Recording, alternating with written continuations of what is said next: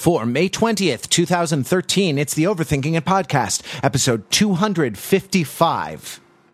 I think I like Star Trek II better than Star Trek II.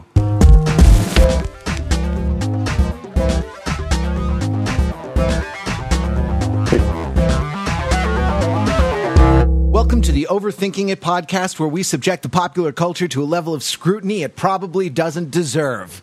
I'm your host, Matthew Rather, here in Los Angeles, a city that's better at everything. No, including city traffic. Hey, yo. Hey. No, sorry, I'm just repping my hood, y'all. We're here to talk about Star Trek Into Darkness. We have back with us, we're honored to have the world's foremost expert in Star Trek, in all things Star Trek, and it's Ben Krinsky. Hey, Ben, how are you doing? I'm doing well. It's a great pleasure to be here. It's great to have the world's foremost expert. I'm not going to live this down, am I? No, sorry, we're putting that on you. It's a gift. All right. What movie franchise are we going to take into darkness? Ben, you can elect to go in alphabetical order, or you can elect to have pride of place at the end of the alphabet. What is it going to be for you, sir? I think I'll go at the end. Thank you. You got it. First in the alphabet, drink. It's Peter Fenzel. I think that we all need to eat, pray, love into darkness, which is one woman's search for everything across Italy, India, and Indonesia. And darkness. Into darkness. And darkness. No, darkness in all those places. And darkness. So that's a good question. Is darkness a fourth place? Or does she just go to Italy, India, and Indonesia at night? I was thinking that's what it was. I was thinking it was just a shot-for-shot remake of Eat, Pray, Love. It's just every scene is at night. And I guess there probably are scenes at night in Eat, Pray, Love. But maybe either that or she gets an evil clone, what is it, X-23?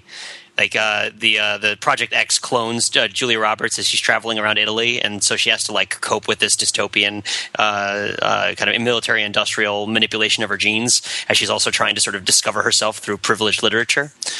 So one of those things, I suspect. Hello. So, excellent. Mark Lee, what franchise are we taking into darkness? Indiana Jones, Into Darkness, which in a way has already been done with Temple of Doom, I guess. If you'll recall, that's when Steven Spielberg was going through a divorce and made the darkest of the three Indiana Jones movies. Well, I guess four. We have to acknowledge Crystal Skull. But relative to the grittiness and darkness of our modern day franchises, it's not even that particularly dark. There's still a lot of levity to it. So Indiana Jones Into Darkness, it will have a couple of important things. One, it'll just show Indiana Jones dealing with the fallout of all of his adventures. He's got post-traumatic stress syndrome. He has seen all sorts of supernatural phenomena and just does not know what to believe in and what is real and what is myth anymore. And also the villain will be introduced with a very generic sounding name and then will dramatically reveal himself to be Mola Ram. We have here, you may have heard him join the podcast a little late. This might not be fair to put him on the spot, but sir, Jordan Stokes, we're glad to have you with us. How are you doing? I'm okay. What franchise are you going to take into darkness? Taking it into darkness means making it darker and grittier, basically, right? It means what you think it means. It could just mean making everybody African American. Interesting. Whoa. What? You don't want to watch Elizabeth the Golden Army Into Darkness? Or that's Hellboy 2, the Golden Army Into Darkness. Or Elizabeth the Golden Age. Or just a crossover where it's just made by John Singleton. Elizabeth the Golden Army Age Into Darkness. Oh my goodness. Wow, it's going to be one of those shows, isn't it? Apparently. Okay, so I'm going to pick the American Pie franchise. Excellent. What would that be like? Basically, because there's nothing else to do with it at this point.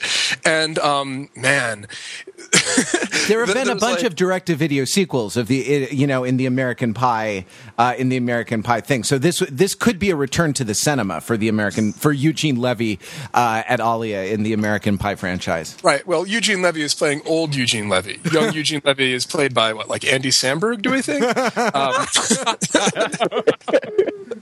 And basically, so there's an amount of dark that you could take the American Pie franchise that is really totally unacceptable.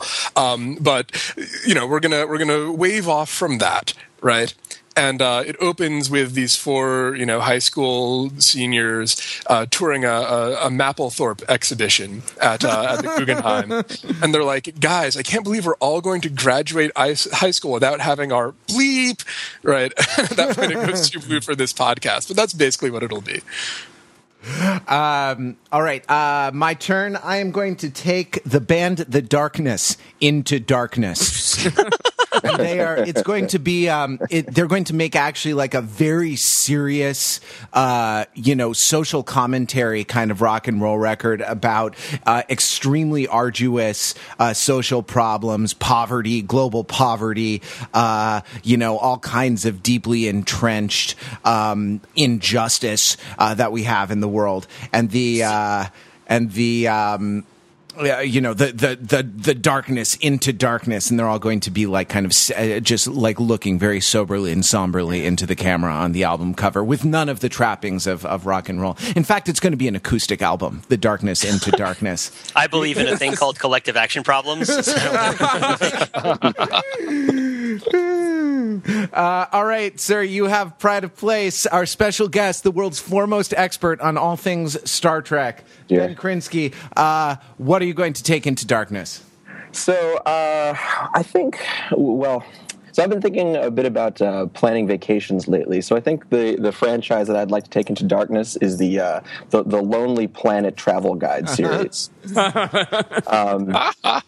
It might be sort of like end up being sort of a crossover between a normal travel guide and the worst case scenario handbook series. Not really sure. But I'm thinking when you fall asleep on the Paris metro and you wind up, in a suburb where you don't want to be, this would be the guidebook that would tell you what to do in that circumstance. Sure. Worst case scenario guide to traveling in Paris. Worst case scenario guide to traveling in New Jersey. If worst comes to worst, you have traveled to New Jersey. Hi, Pete. Let that stand, Peter. Rep your hood. Well, look, all right. At some point in every man's life, he'll find himself on the turnpike with nowhere else to go. So if Jordan wants to cultivate those kinds of relationships with the locals, I just want to warn him that there may be consequences down the road. But there's a little bit of time between sowing the wind and reaping the whirlwind, so I'm not going to get all uppity about it right now. If you, midway through my life, I found myself in the midst of a dark turnpike. All right, Star Trek Into Darkness, our topic. No point in even plugging anything because Eurovision is over. And let's talk about Eurovision just a little bit. Mark Lee, you were at the overthinkingit.com Eurovision viewing party in New York. So did you get one or two people to come out? It was epic. We had standing room only. We were like overflowing from the back room, which we had reserved. Very strong Azerbaijani contingent showed up, and we were all rooting for them at the end with the glass box trick. It was just remarkable. That's the quick side note. I would like to see Eurovision Into Darkness as well. I don't quite know what that would be, but the thought of it entertains economic me. crisis. No, that would be the Dutch entry from this year, I think. Oh God, yeah. Which I mean, they made a respectable showing. So this is the end of the Eurovision series. Thank goodness if you weren't watching it, I guess. But if you were into it, we'll be back next year. And by the way, if you look on the Facebook page of the Lithuanian singer who sang the song about, if you don't know, I'm in love with you, but it becomes untrue because of the shoes I'm wearing today. One shoe is love and the other is pain. You remember that? He actually posted on his Facebook wall our video. So apparently he saw it and liked it. So we are huge in Lithuania. Never mind that most of the fans hate us because apparently our reviews are snide. Even the songs that we like, we make some cracks about, and apparently that's just our way. And apparently not everyone gets our sort of good-natured ribbing and takes it in the spirit of friendship and fun in which it's intended. Apparently we kill everything we love. So, Like J.J. Abrams does. Yay! If you go on the YouTube page for that Lithuanian video, we are getting flamed hardcore by the Lithuanians. So I would like to apologize to the nation of Lithuania and thank you all for bearing with us through this YouTube. The party was epic. Yeah, it spilled out. We packed the bar, and we'll be back next year with more Eurovision. All right. Yes, Pete, I'm going to steal your segue. You know who else kills everything he loves? J.J. Abrams. Felicity, dead. Alias. Wait, he did Felicity? Hold on a minute. J.J. Abrams did Felicity? Yeah, early in his career, right? Okay. Continue. That's what like got him the blank check to write Lost, wasn't it? What about doing a college drama with Kerry Russell would convince someone to put people on an island for no reason? I don't know. Hollywood is weird, man.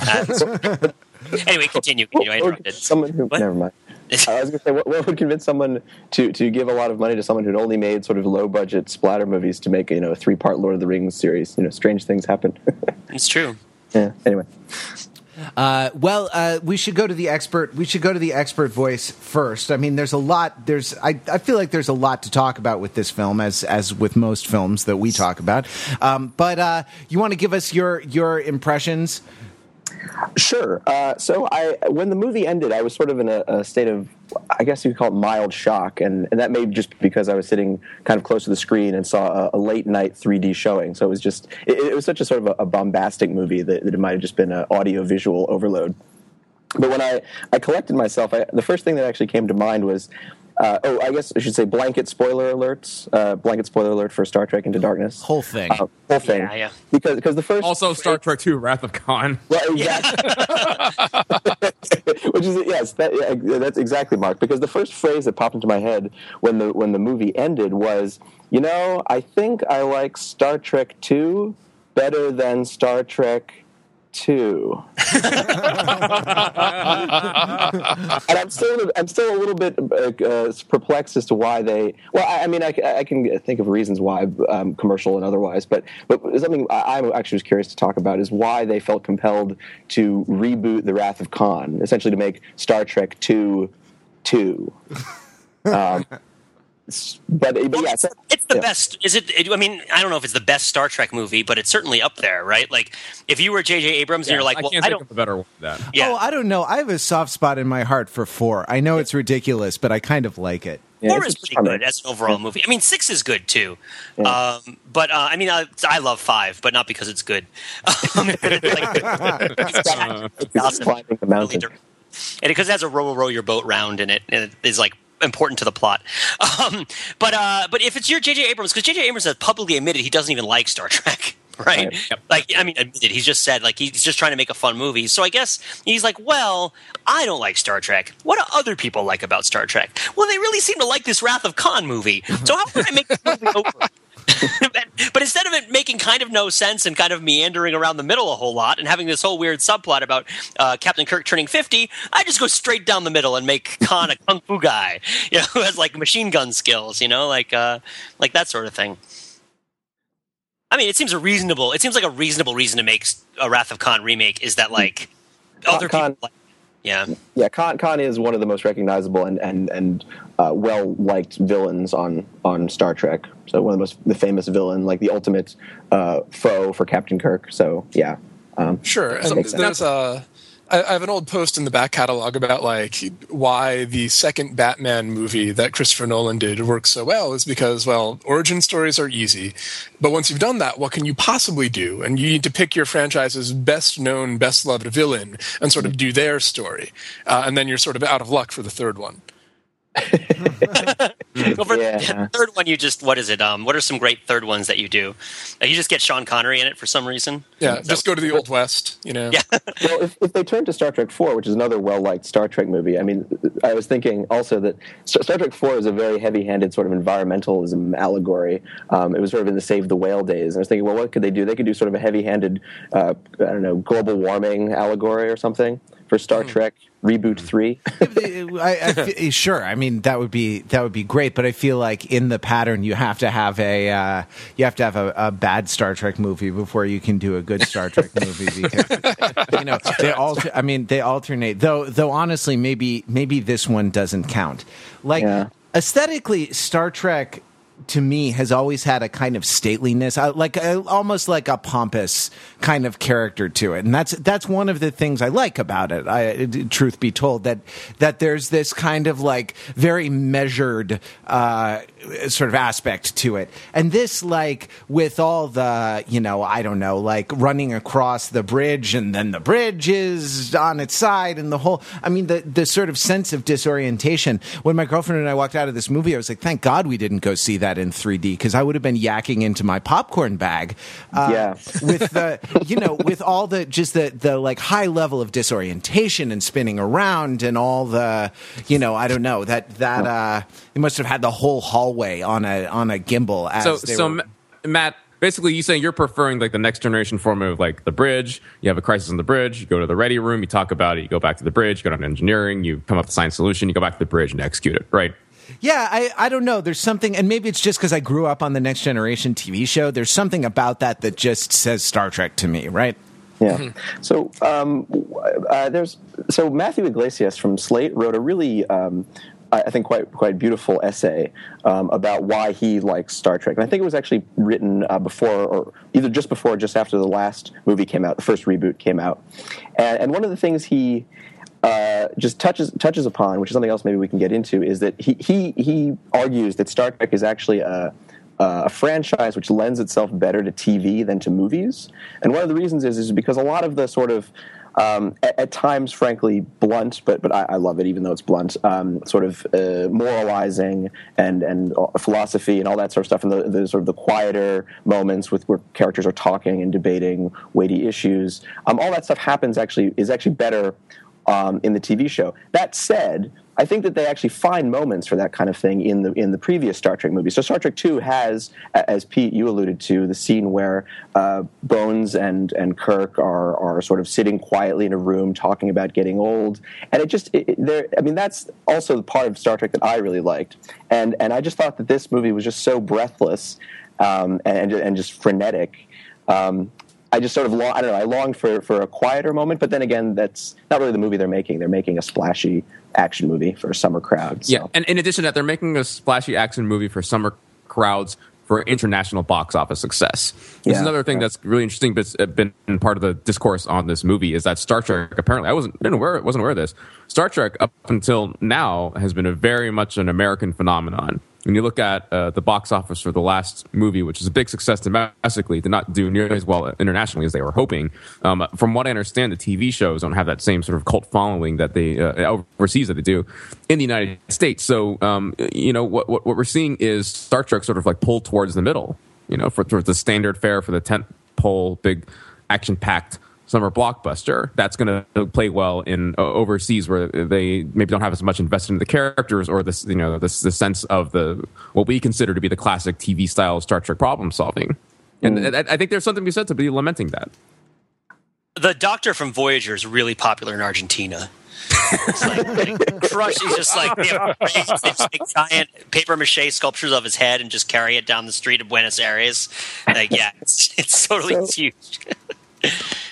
If I may, let me throw this out there. Do you think that if that's true, if Star Trek's popularity has been predominantly American up to this point, is that just a matter of marketing, or is there something deeper going on there? Because I've always had this notion that Star Trek is in fact a very American kind of story. I mean, the Federation, for example, is this sort of, it's never quite clear exactly how it works politically, but it seems like this sort of idealized America. It's this federal sort of government, and it's very diverse. It's very pluralistic. It sort of seems to take the best aspects of American. Well, I don't need to veer too strong to politics, but maybe no. By all means, this is overthinking a podcast. Well, this is what we do. Okay, so Jordan and I were talking about this after we saw the movie, and we reminded ourselves that Star Trek, in its roots, is a space western. Right, wagon train to the stars, I think is how Gene Roddenberry described it. So the Federation is the sort of idealized United States of America, manifest destiny, spreading out into the frontier. on a more character level, Captain Kirk is this idealized American cowboy, right? Who breaks the rule in a he's independent, but he's also still part of the institution, right, of Starfleet.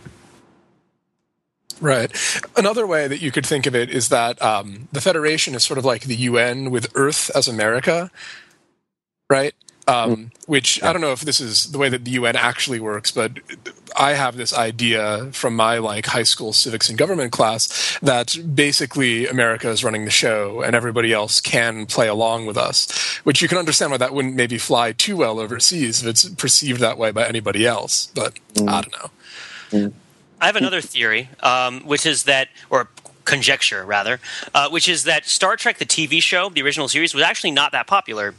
It was sort of popular, but it wasn't like an overwhelming hit or anything. And the thing that really converted it from a show with about 76 or so episodes into this big phenomenon is that in the intervening time between when the TV show aired and when the movies came out, which is 15 years, there was syndication and there were also conventions.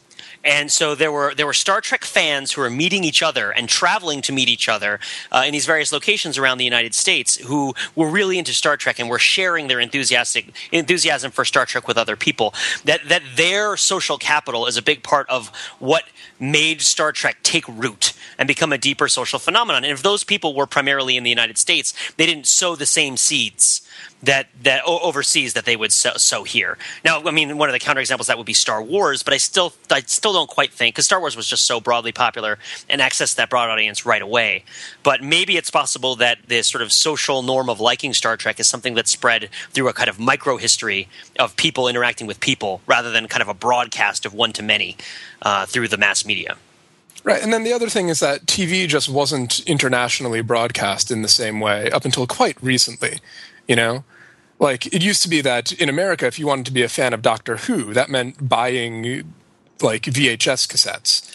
And they were in PAL, right? So you had to get a special player to play them or something. Yeah, or maybe you could buy them through I feel like the public radio catalog for some reason that my parents used to get had Doctor Who episodes on there that you could get in the normal VHS format. But still, you had to really go out of your way. Whereas these days, you can get it on BBC America.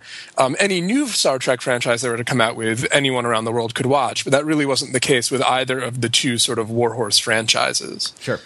I mean, if it were Baywatch, then it would be a global phenomenon, right? But I'm trying to think if there are any, but there are no movies about it. I'm trying to think if there are any movie franchises that are based primarily off of a TV show that have really caught on internationally. And it's tough to pick one off the top of your head because you can't say something like X-Men or Iron Man because that's not quite the same, even though there were TV shows over the years. There's no MASH movie. There's no Seinfeld movie. Well, there is. Yes, there's no MASH movie. Oh, there's a MASH movie. That was the opposite. Yeah, the Was other it way. MASH 2, The Wrath of MASH? The Wrath of Alta? Is that what it is? That's pretty good. But I wanted to mention this earlier when we were talking about Star Trek II, The Wrath of Khan, and the obvious similarities with Star Trek Into Darkness, which is that my girlfriend had not seen Star Trek II, The Wrath of Khan, and was thoroughly confused by the plot and was not really connecting to Khan as a villain at all. I don't know if anybody else had a similar experience with someone that they had brought to the movie. But I thought this movie was not really depending very heavily on having seen it, but it was mining deep. It was trying very hard to mine people's attachments and emotions to that. I specifically asked my girlfriend, when spoiler, when Kirk is close to death in the radioactive chamber and Spock yells, "Khan!" I asked her, "Did that make sense to you?" And she's like, "No." Well, it makes even less sense in the original. In the original one, it makes no sense at all. Krinsky, you can explain that, right? Yeah, well, in Star Trek 2, that no one yells Khan. The Khan yell comes earlier than the death scene at the end of Star Trek 2. In the original, in Star Trek 2: The Wrath of Khan, so Khan has put these eels into the ears of Chekhov and Captain Terrell, who's this other Starfleet captain, and so he's taken over. So Khan has taken over the minds of these two Starfleet officers, and Khan then orders them. Khan is up on the ship and via a communicator orders these two guys to shoot Kirk, who's with these two guys. So then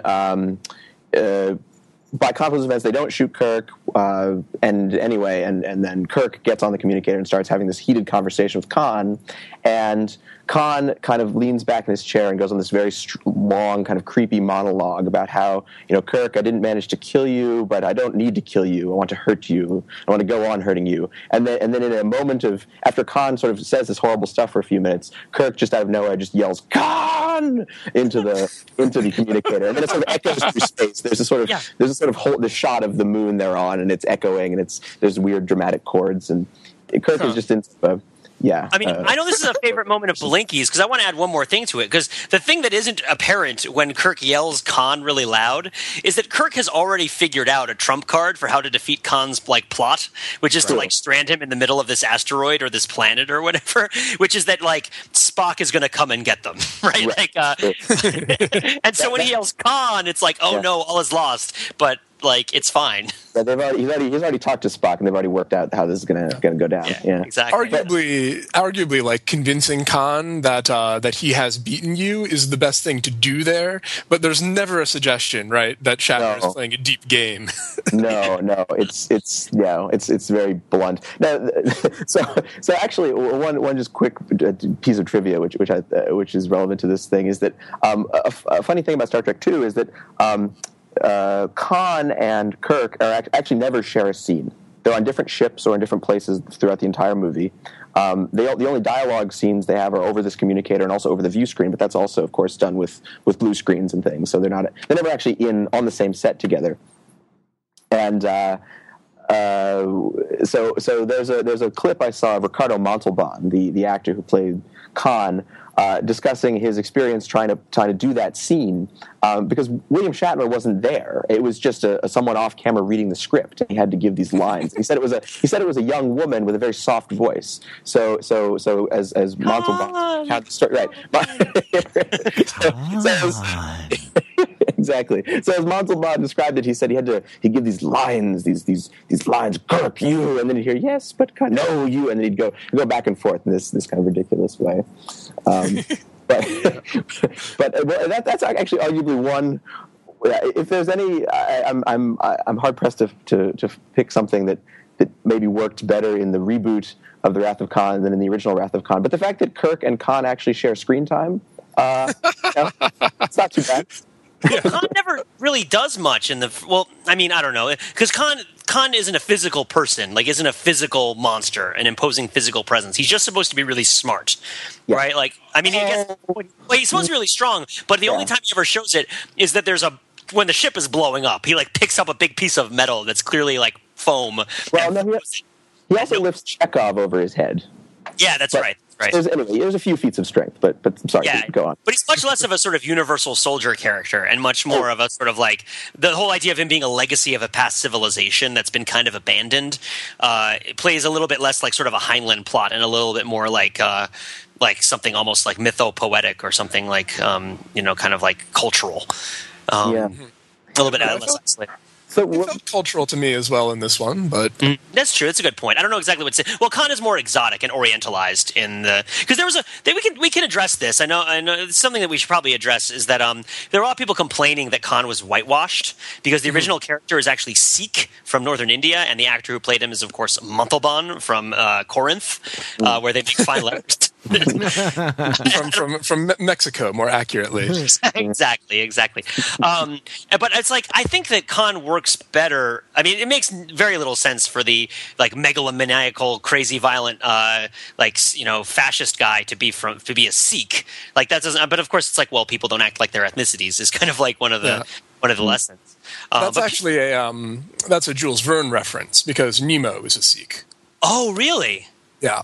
Oh, that makes a lot of sense then. Okay, that because it didn't make any sense when I was reading it. It didn't make any sense to me. But Khan in the new one is made as sort of like a Nazi, right? He's I'm superior being, and I'm from this old war, and I'm going to kill everybody who isn't a superior being, and I have really chiseled cheekbones, and I punch people. Right. Black trench coat. Yeah.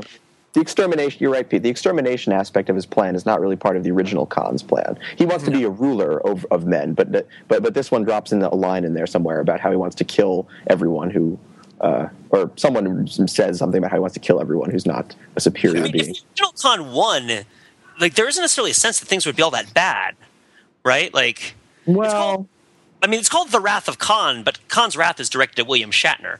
Yeah. Right. At first, I mean, the idea is like he wants to get the Genesis torpedo, and then he'll have like the ultimate weapon in the universe and be unstoppable. Yeah. But okay, but that's what it's called, Into Darkness. But they didn't even go into darkness. No. So here's there's an interesting thing about the new Khan, which I think we ought to bring up, which is that we get that one line about ethnic cleansing, which is presumably something that old Spock told new Spock, right? Like that's the only person that could have given him that information about what it was that Khan was doing that makes him a dangerous guy. So the fact that old Spock never really had that, in the source text as part of who Khan is really kind of interesting. And then out of all the stuff we see him doing in this film, he does some stuff that's bad. He does some stuff that's very destructive. He kills a lot of people. But there's always an explanation for his behavior, which is very, very human. And he's not a thoroughly unsympathetic character, which is, I think, very, very interesting. In particular, because this was the summer that big action movies deal with 9/11, right? Because we've had Iron Man 2, and then we've had this thing here. Well, Iron Man 3. Right. Sure. Yeah. Oh, never mind that, actually. That moment, I mean, I know maybe some of you guys saw the conversation I had on Facebook about it, but I really finally achieved closure, guys, thanks to that dedication at the end of the movie for the people who survived 9/11 and their families, victims. I mean, you're being sarcastic, but like, what do you think that was in there for? Like, seriously, why, if you're the makers of this movie, do you feel compelled to put that thing in there? Because it like features the destruction of large buildings, or no, you have to. You've got to, because it ends with somebody suicide crashing an aircraft into a major city because he feels like his sort of group has been unfairly treated by the people of that city, and they are acceptable casualties.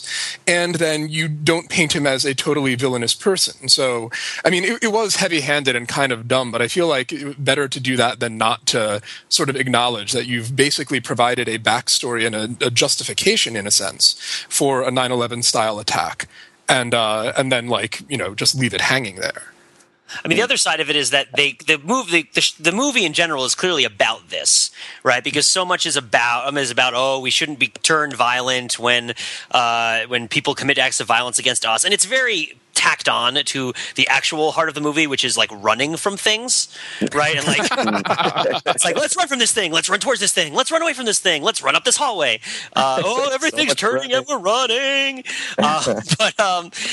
But they have this sort of tacked on discussion of basically like a very childish sort of attitude about how to deal with 9/11, like the very, very first step, which is like, let's not become the monster. Okay, done. Hey, let's not forget the other the political message of this movie, sort of like how do we deal with 9/11, is let's not target people for killings with drones. Exactly. Well, yeah, right? that's a big one. Yeah, That's kind of we get Wallace over the head with that one. Yeah. Extraordinary rendition, drone strikes, all that stuff. Yeah. But the main thing is that all this stuff is tacked onto the movie, and I feel like they have to sort of say it at the end because the movie is silly enough that otherwise they might worry that their message isn't getting across. So, it's like, guys, I wrote this movie for a reason. So sorry, Stokes. No, please. Oh, I was going to say that to pick up that that notion of things being tacked on, Pete.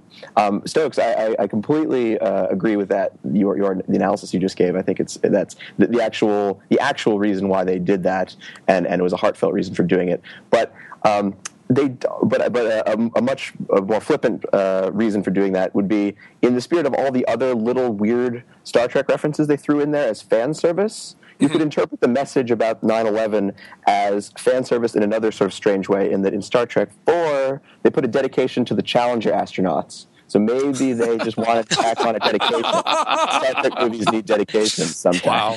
That one makes even less sense. Yeah. That is a deep cut, Krinsky. That is a very deep cut. Yeah. Well, Challenger had just happened when Star Trek 4 came out, so they felt compelled to do something because it was very recent. And the connection between the U.S. space program and the Star Trek fictional franchise, it is a close one. It's not there, Yeah. The Enterprise is an actual space shuttle. That's right. Which was named Enterprise before there were any Star Trek movies. That was all the syndication fandom. Yeah. The Enterprise was dedicated in 1975 or 6, and the first movie didn't come out until like 79. Oh, right.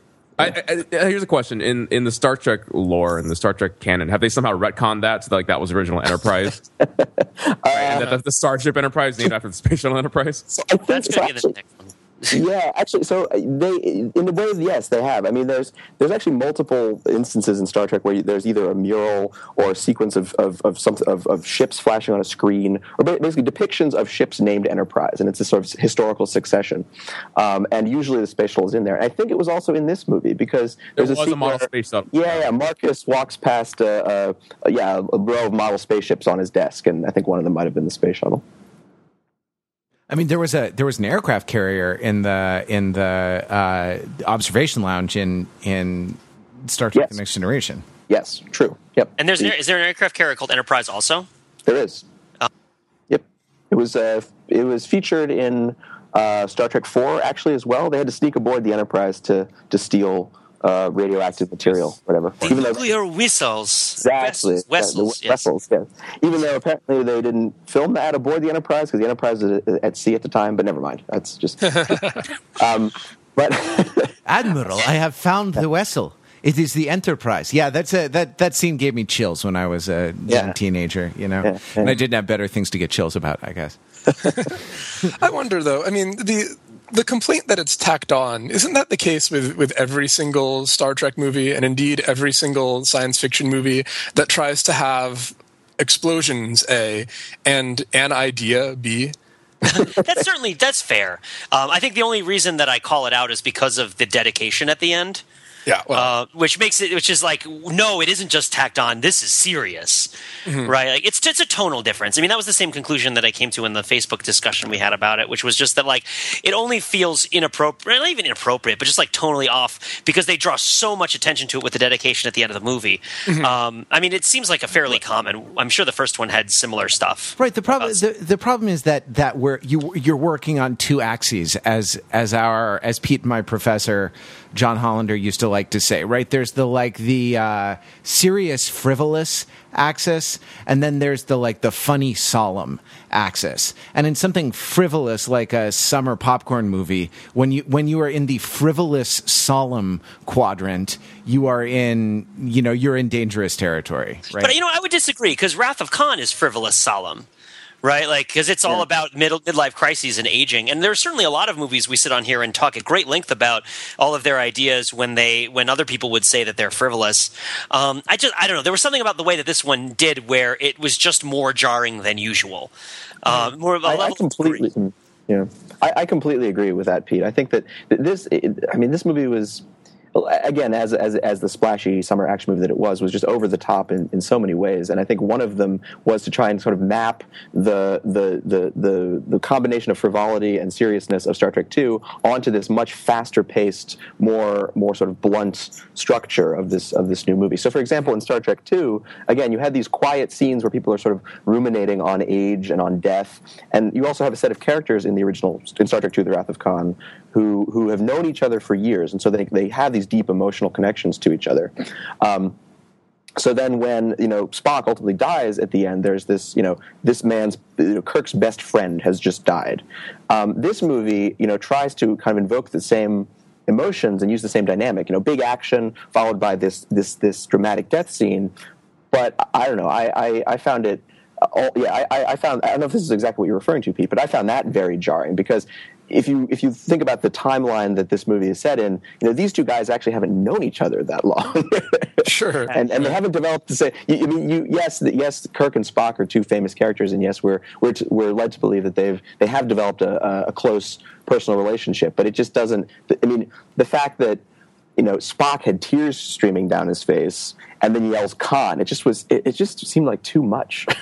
It seemed almost like they had a sexual relationship because that's the only kind of bond that I think that would get people that intensely frenetic. Well, right, and especially given that Spock didn't at the beginning of the movie feel that about Uhura, right? Like sure. This is the real emotional bond. This is the real emotional bond of the movie. Yeah, Kirk's before your heroes is one of the major messages of the film.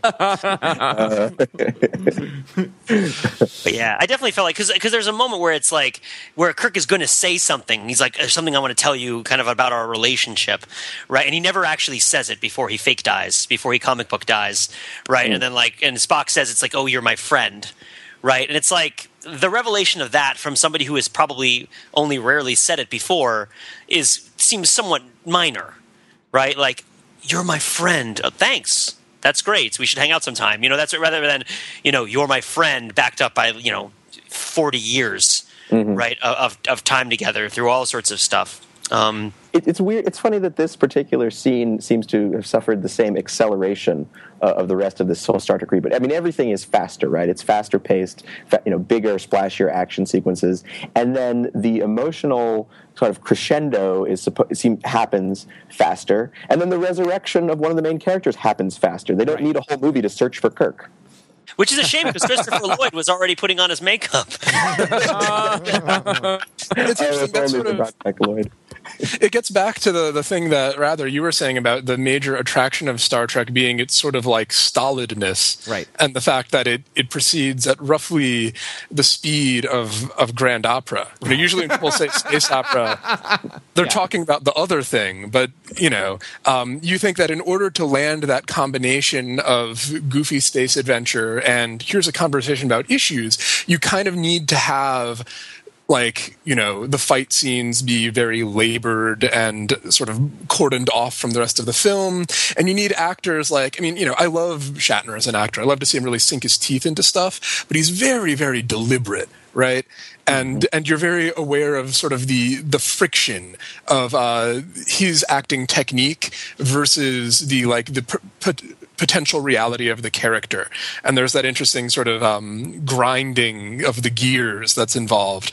Whereas this one had some great performances. Cumberbatch is a fantastic villain, and Quinto had some hilarious lines and so on. But it's all too believable in a sense to have to function as allegory, which is what they're asking it to do.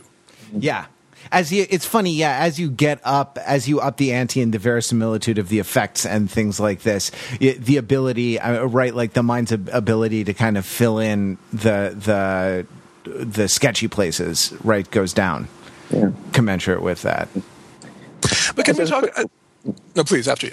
Oh, sorry. I was just going to say, as a quick footnote, I was going to say that I may be sounding kind of like a downer on this podcast, but I do think that this movie had an incredible abundance of talent, just to go along with what you were saying, Stokes. I think these are great actors, and I think, I sort of actually long for this cast doing sort of old school Star Trek. Yeah. I feel like I really liked this movie while I was watching it, but the more I talk about it, the more I find myself talking down on it, just because it doesn't really bear the conversation as I might want it to. I don't know if you guys... I went home and literally watched Wrath of Khan immediately afterwards. It's great. It's awesome. As you do. Do you think that when Leonard Nimoy showed up and he was talking, he was giving advice to his... that was a fun scene, right? Like, I've sworn not to interfere in your life and to let you make your own choices. That said... let's get real here. When he was talking about Khan, do you think he was talking about Ricardo Montalban? Or do you think he was talking about Benedict Cumberbatch, which would be a retcon? Retcon!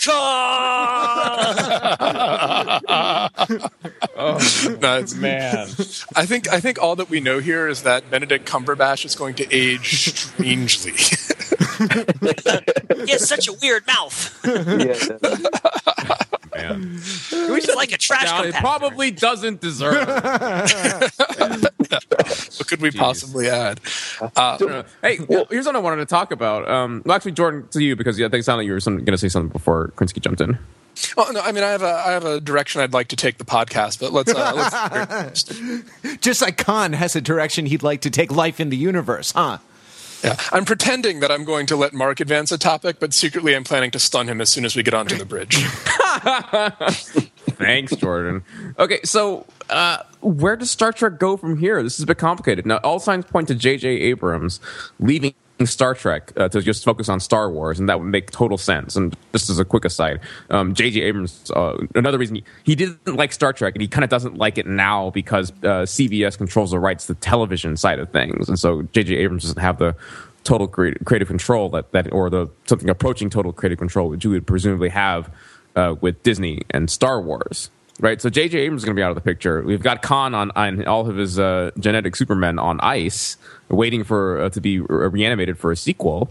This from the first one to the second one, it took like 3 years to put together, which is longer than anyone was expecting. So I think the future of Star Trek is very much open. And yeah, but he'll stay on as a producer, right? Like you can't have a Star Trek TV show kind of and the same characters in Star Trek movies at the same time, right? Like, because then you'd have like Star Trek Junior, on TV, where you can't get these kind of A-list like Chris Pine and Zoe Saldana and these people like who wouldn't do that. I mean, you would think that, and yet Marvel's Agents of S.H.I.E.L.D.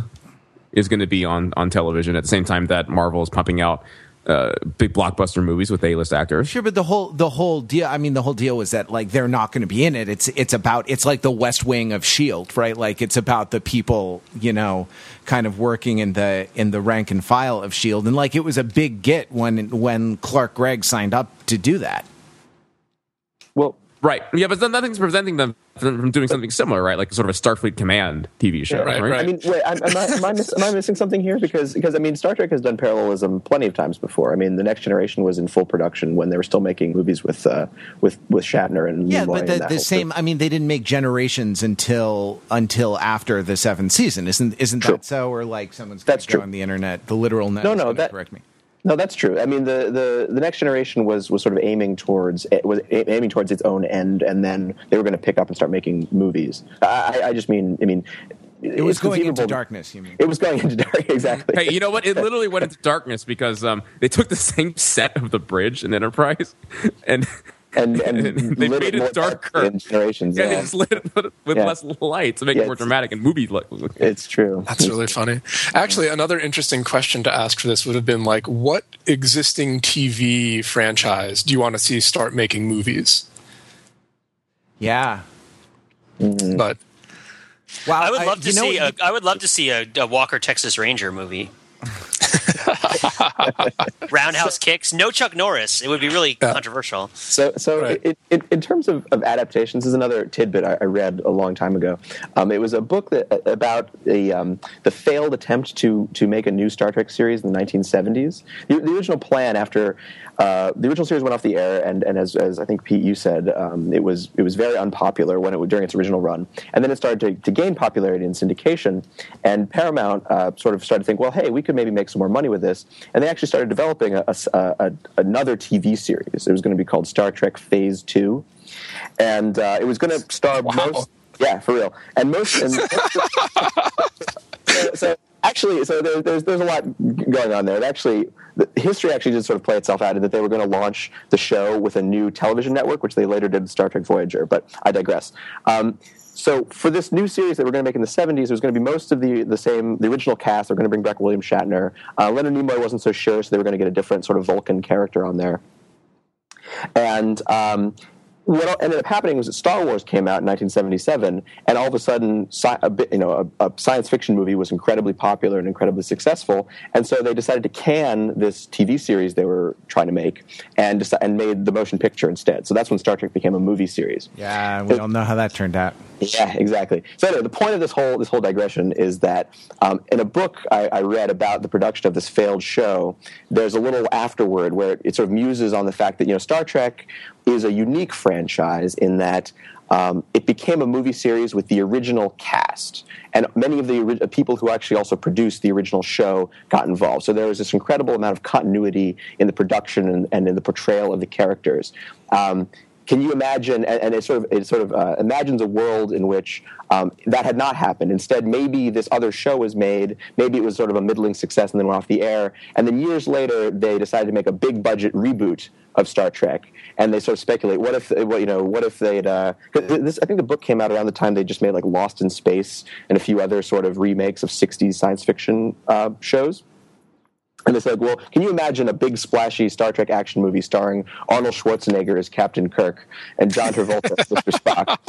And when this book was written, and so this was meant to be preposterous. I mean, when this book was written, like, no, Star Trek movies were still being produced, Star Trek TV shows were still being produced, and this was a ridiculous thought. But lo and behold, that history has in fact played out, but just later on, because the Star Trek, all the Star Trek that came before these reboots sort of fizzled out, and then they did make a big splashy Hollywood reboot, ultimately.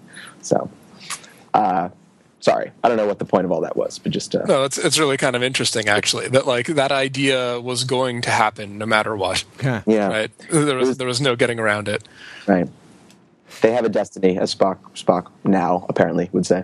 Can I advance a conjecture about the summer, or was someone else going to hijack the podcast and is in line to do it before me? No, conject away. Okay, I want to talk about these summer movies because watching Iron Man and seeing the trailers, and then like watching this and seeing some of the trailers. I talked about this a little bit. It seems to me like this is the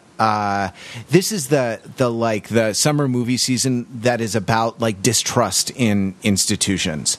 Iron Man 3 had a lot to say about this. Like Star Trek has a lot to say about this. There's this like magical bank robbing movie coming out in a couple weeks, right? And then there's another one about corporate terrorism or something like this, and coming out this summer. And it seems to me that like this is like, I don't know, the summer where the Wire goes mainstream or something like that, because like the idea, because the idea is that or at least goes action movie, because the idea that there is something like fundamentally corrupt or sort of fundamentally imperfect in a malignant way, not in a like lovable human way, but in a malignant way at the heart of institutions, even at the heart of an institution like Starfleet, because before Starfleet or the Federation was like I don't know, it was kind of like the West Wing. It was a political fantasy, but it was also a fantasy that we could sort of try to be our best selves all the time, and nothing would interfere with that. And honestly, in season 5, when the West Wing threw a wrench in that, it became a real drag. And so they got Did they put RoboCop in charge also? I was hoping someone would bring up Peter Weller. Yeah. It's only rarely a good idea to put RoboCop in charge. So I mean, if you're living in Detroit, if the worst case scenario has come to pass and you're living in Detroit. So one thing related to what you're saying, Matt, is that when I heard the subtitle of this new Star Trek movie is going to be Into Darkness, I sort of did a double take. I was like, well, that's kind of strange because as you say, Star Trek, the Starfleet and the Federation and members thereof are supposed to be these paragons of virtue, and there really wasn't a lot of this sort of corruption and rot. It didn't really come into Star Trek until much later, until Deep Space Nine. The reason I mention that is because as much as this movie took, basically remade the Khan plot, which is not a deep cut as far as Star Trek is concerned. They brought up Section 31, which is a very deep cut from Star Trek, which is like this corrupt paramilitary organization that is, invented on Deep Space Nine. So the fact they brought that into this rebooted Star Trek franchise right away, I think, speaks to what you're talking about. So, I think that zoom back out to the macro level, Matt, you're talking about this summer, a common thread running through movies is this distrust in institutions. I mean, you could say the same thing about American society after Watergate, right? When I say you, I mean like social theorists, historians, sociologists have put forth that theory that Watergate and Vietnam were these moments where we really lost a lot of faith in our institutions. And, it sort of ebbed and flowed throughout the years. Like, Persian Gulf War, the first one, we thought, our institutions, our army are good again. And then Iraq War, the second Iraq War, and the Bush administration and the financial crisis and all these sorts of things. Like, our institutions are bad. Again, it's sort of we may be at sort of a nadir moment, perhaps. I would say that this particular film takes a few bad apples approach to it. Like Starfleet and the Federation do still have the potential to be their best selves. And that's what the big monologue is at the end, right?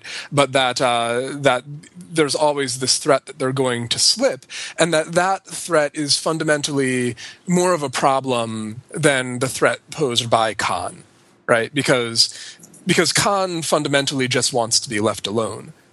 And that, I think, is maybe the sort of the interesting way that it the place where the idea of what 9/11 was all about really begins to be a bit perhaps juvenile is that line that Cumberbatch has where he's like, "You should have let me sleep," which he delivers the heck out of.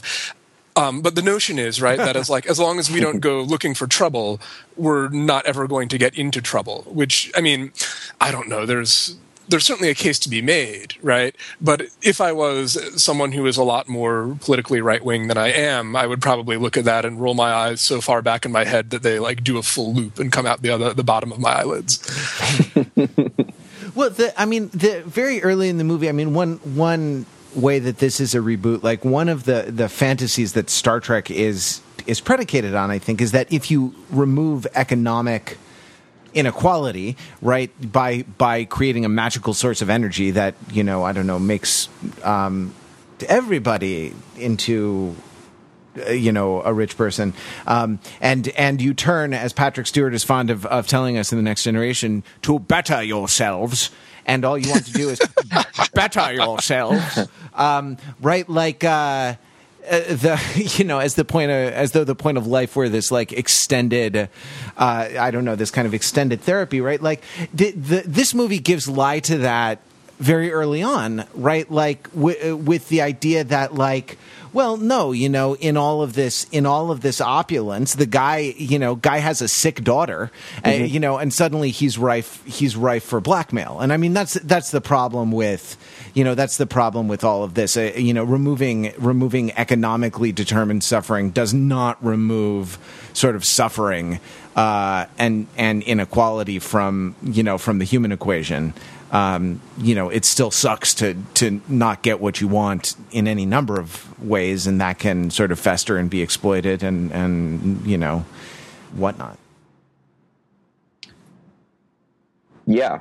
I'm thinking this future where okay, so a lot of problems have been solved, right? Sort of general economic scarcity, energy scarcity, and presumably the state of medicine has advanced very far as well too, right? So that what this sick girl at the beginning of the movie, has some extremely rare disease that the advanced medicine of the 23rd century can't solve, right? So that I don't know, I think about our phenomenon that we have today of hashtag first world problems, right? I don't know, printer cartridge out of toner, and causes someone to break down into tears. Does that just make the humanity so weak and lacking in resilience, right? That small problems cause people to turn to desperation, selling out Starfleet to terrorists. Maybe that poor girl just had a really bad cold and the guy couldn't take it. Right. People are very spoiled. Hashtag zero with the world problems. Yeah. Wait, are we talking about Peter Weller's motivation here, or are we talking about the villain of Iron Man 3? Who are we? No, we're talking about the father of the guy whose daughter is sick, and who becomes a pawn in Khan's plan. Was that Mickey from Doctor Who? Maybe. I think it might have been. Yeah. I gotcha. Yeah, I hear you. Well, okay, I just wanted to make sure I knew who we were talking about and which daughter was sick, or whether it was just the little girl with the leg missing or any of that stuff. I mean, I don't know. To answer a little bit, it's daughters, right? This summer, it's the summer of daughters. Point of weakness, right? Yeah. But it's also I think the first world problems thing is kind of silly because it's sort of it has this idea that our emotions are calibrated to some sort of absolute scale, right? That that we have some sort of benchmark for how upset we're supposed to get based on how important a certain thing is, and that there's sort of an absolute hierarchy of importance. I mean, that's sort of the reason it's funny is because we don't work that way, and we sort of feel like we ought to. But our ups and downs and moods are much more a consequence of kind of the relative aspects of things we perceive and experience, right? To our other experiences. So I mean, it makes sense to be crying like I don't necessarily feel like somebody who cries over a toner cartridge, if they were thrown into a situation where all of a sudden there were bombs falling around their house, they would like necessarily be worse equipped to handle it than somebody who is already crying because there are already bombs falling around their house. Right, because they would stop crying about the toner cartridge and they would start crying about something else. You know what I mean? Exactly. Yeah, but that's the argument that those things advance. That's not a criticism of the argument. The point is that like your context is insufficiently broad because, in fact, for a large enough value of all around, there are bombs falling around all of us at this moment, right? And then, then the other question is, if you took somebody who has bombs falling all around their house and you took them away from that for a little while, do you think they would still get upset about toner cartridges? And I think course. They might. Yeah, because they're upset. Yeah. But that doesn't mean that like those of us who are privileged, as we all like pretty much are, don't have any kind of obligation to deal with that and be aware of that, just because other people in our place might not do any better than we are. You know? Right, but it also means that privilege does not necessitate a weakness of character. Like no. By itself. Yeah. It presents you with a challenge of character, rather. Right. I would say. I love how this analogy has spun out. So, like, in my mind, I'm starting to think like, okay, so taking someone who's crying about their printer toner cartridge and putting them into like Afghanistan, that's like that's an Iron Man solution to an Office Space problem, right? Sure. Yeah, I mean, even like kind of a Hangover 3 solution to an Office Space problem. Right? Now, the Star Trek solution to the Office Space problem is that like Geordi says, if I just flash the dilithium matrix of the toner cartridge, we'll get 30 more pages out of it. All right, Captain. This is actually another reason, another way that the turgidness of the Star Trek TV series maybe works in its advantage, right? Is that it presents you with these kind of insoluble allegorical problems, right? And then the solution is always technobabble. And that's always transparently like not really a fix for it, right? And we've talked at great length about Babylon 5 solutions and Star Trek problems and all that kind of stuff. But it also prevents the show the embarrassment of having to say what the solution actually is, right? Which this movie didn't take that, right? Like the solution is just don't go poking the terrorist, It's the terrorist is essentially like a beehive, right? Do not throw rocks at it, and you'll be totally okay.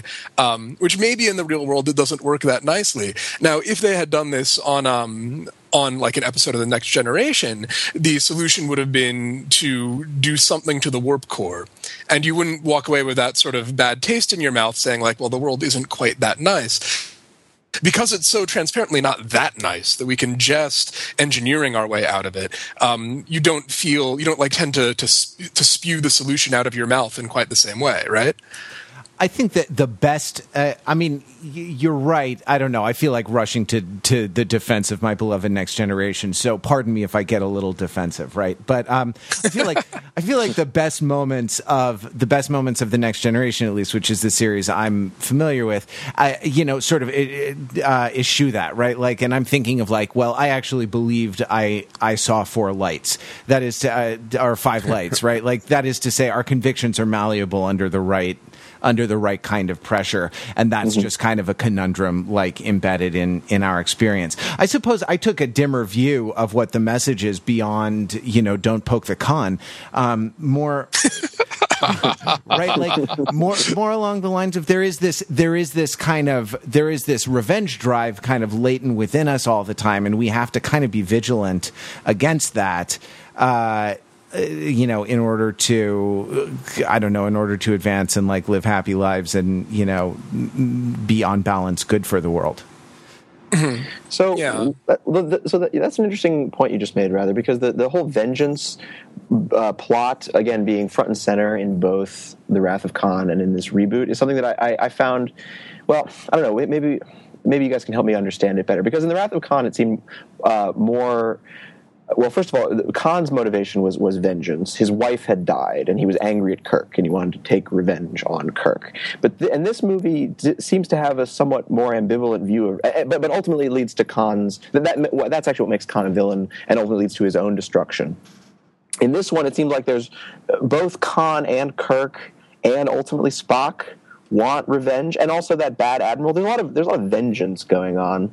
And it seems like this movie doesn't. I don't know. It left kind of a bad taste in my mouth because it didn't seem to be condemning, that somehow, seeking revenge for one's ills is necessarily. It didn't present that as somehow a moral problem. I felt. I think it kind of did. I think it said that like the urge to vengeance is very natural, but you have a choice to follow that or not. And that you can. I think the problem with just saying, okay, vengeance is bad is that you're always left with the possibility of being presented with a situation where this time it's justified because this time the sin was great enough. It's personal. This time it's personal. And what I think actually the rather interesting thing that this one does as a moral message that's appealing to me personally at least is to say that even if it is bad, even if it is an act that deserves vengeance, the right action might still be not to take vengeance. And I think that the fact that they freeze Khan again at the end rather than executing him, even though they could totally pass judgment on the guy and string him up, he's clearly without violating any of the Star Trek codes of conduct, without doing a kangaroo court, they would have a case for doing that. But they've decided that this is not the what we want Starfleet to be. We want to be explorers, not a military organization and not a police force, which is like the thing that we've been doing in this movie, which you paid to see, right? In a way that you probably wouldn't pay to see them just exploring, but still. Yeah, it's a good point, Jordan. It just occurs to me that is strangely parallel to the original sort of Khan episode of the original series, where they don't pass judgment on him; they just leave him on a planet. There's a similar sort of stepping back from. They could have. Khan tries to take over the Enterprise in that old Star Trek episode, and then they could have sentenced him to some life term in prison, in a Federation prison, but instead they just say no, he's of a different time. We'll leave him on a planet. In a similar way, they sort of freeze him in this movie. And this movie, I thought it was more like they try to hit him with a bunch of things, and then they try to shoot him a bunch of times and hit him with a bunch of other stuff, and they finally decide to hit him in the face with a handle. Right? Like he just I'm going to solve this problem. Thwack! It's like, oh, man. That's Vulcan logic for you. Yeah. All right. Well, let's leave it. Oh, yeah. No. I liked this movie a lot more than I guess some of the rest of you did. Oh yeah, I thought that the fight scene, the awesome thing in the fight scene is when Spock gets the upper hand by doing the mind meld rather than the nerve pinch. The being forced to feel empathy for people is something that Khan finds deeply disquieting. I don't know. I could go on, but I shouldn't. We won't go on anymore. That's it for our discussion of the new Star Trek 2. So if you want to join the conversation, you can email podcast@overthinkingit.com. You can call 203-285-6401. You can leave a comment on the show notes in this episode. We'll be back next week. Thanks very much to our special guest, the foremost expert on Star Trek, Ben Krinsky. It's been wonderful having you. Thank you so much. I've had a great time. Until next week, you can visit us on the web at overthinkingit.com, where we subject the popular culture to a level of scrutiny it probably doesn't deserve.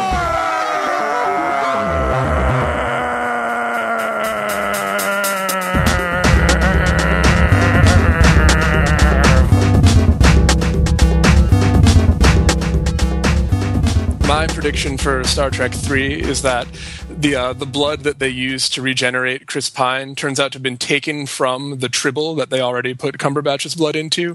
And as a result, he begins to exhibit Tribble properties. And the big trailer shot is like a overhead compartment opening and just massive, massive pile of Chris Pines falls out all over Simon Pegg and crushes him into the ground. Is it called Trib Wolf? Is that what it is? Yes. 1,000 times, yes.